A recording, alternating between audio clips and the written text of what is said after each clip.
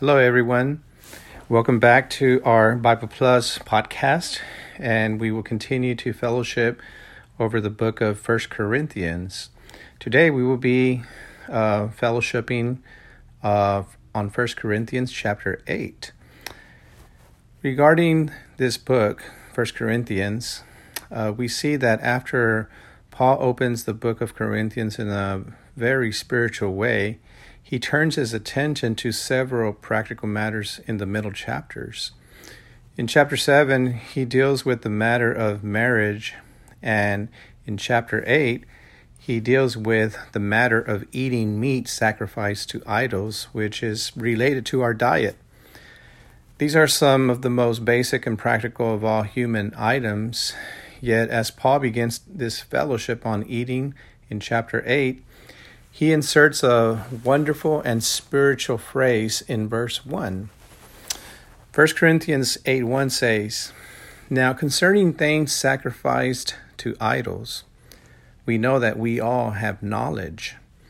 Knowledge puffs up, but love builds up." Here, the wonderful spiritual phrase is building up. Building up is a theme that runs throughout 1 Corinthians and is a very important theme for all of us as God's people to understand. Today, I'd like to focus on this matter of knowledge puffs up, but love builds up. Apparently, Paul is going to talk about whether it is right or wrong to eat meat sacrificed to idols, but the way he begins the chapter, speaking about knowledge puffing us up and love building up, indicates that Paul has something more deeper and intrinsic in his heart that he wants to convey to the Corinthians. As a background, the Corinthian believers had a lot of knowledge. They were a people with a very high degree of education, very cultured and philosophical. But Paul is contrasting these two things. Knowledge puffs up, but love builds up. In the Bible, knowledge here refers to the tree of knowledge, and love refers to the tree of life. When Paul wrote this epistle, he probably had such an understanding of these two trees in Genesis 2. Therefore, in this book, there are these two lines, the line of life and the line of knowledge. Knowledge will always puff up and even kills the believers, but love supplies life and builds up others with life. So this life that we want to focus on is a life that has an expression, and that expression is love. So therefore, life is for the building up of the body of Christ, which is built up in love. And this building up of the body of Christ is only accomplished by the divine life. Paul continues this line of life, and the issue of this life is love in 1 Corinthians 8, verses 2 and 3. I'd like to read these verses. It says in verse 2, "If anyone thinks that he knows anything, he does not yet know as he ought to know." And verse 3 says, "But if anyone loves God, this one is known by him." The love spoken of in verse 3 is the highest and noblest love. It must be spiritual and not fleshly.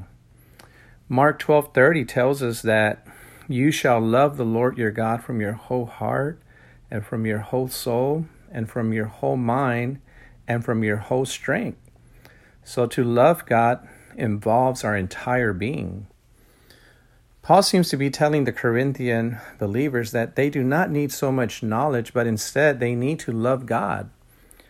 For us today, to love God is the base of our Christian life. If we do not have such a love, we do not have the standing for the Christian life.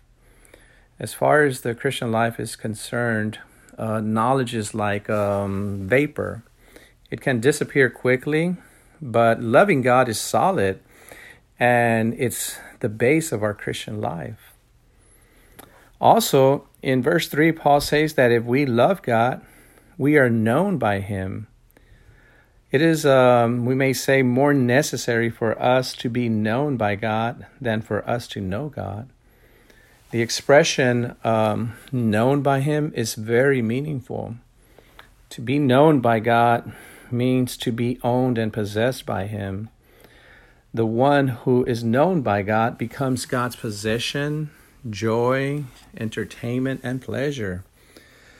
That is so wonderful that we can be possessed by God. Our knowledge does not please God, but if we love God, we shall make him happy. He will know us, enjoy us, and be happy with us.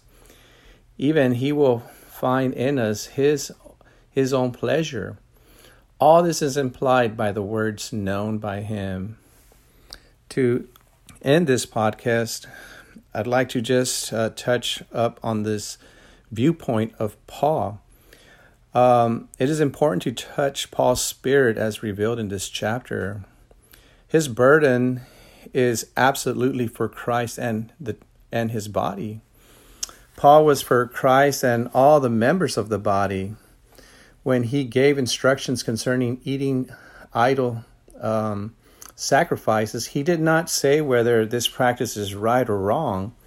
Rather, Paul had a completely different view of the situation.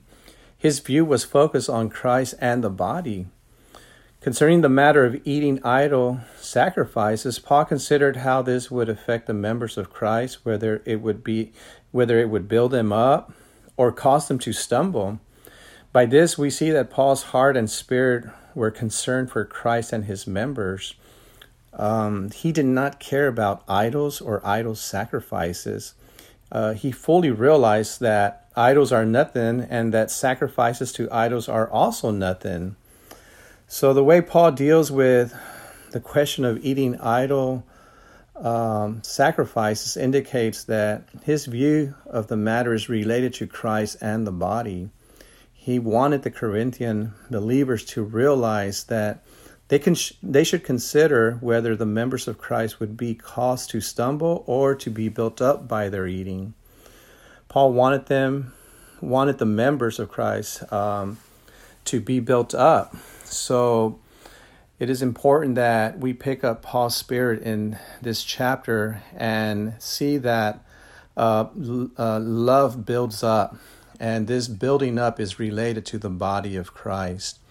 So praise the Lord that we can be known by God by loving him so that he may fully possess our entire being. So this is it for today, and much grace to you all. Take care.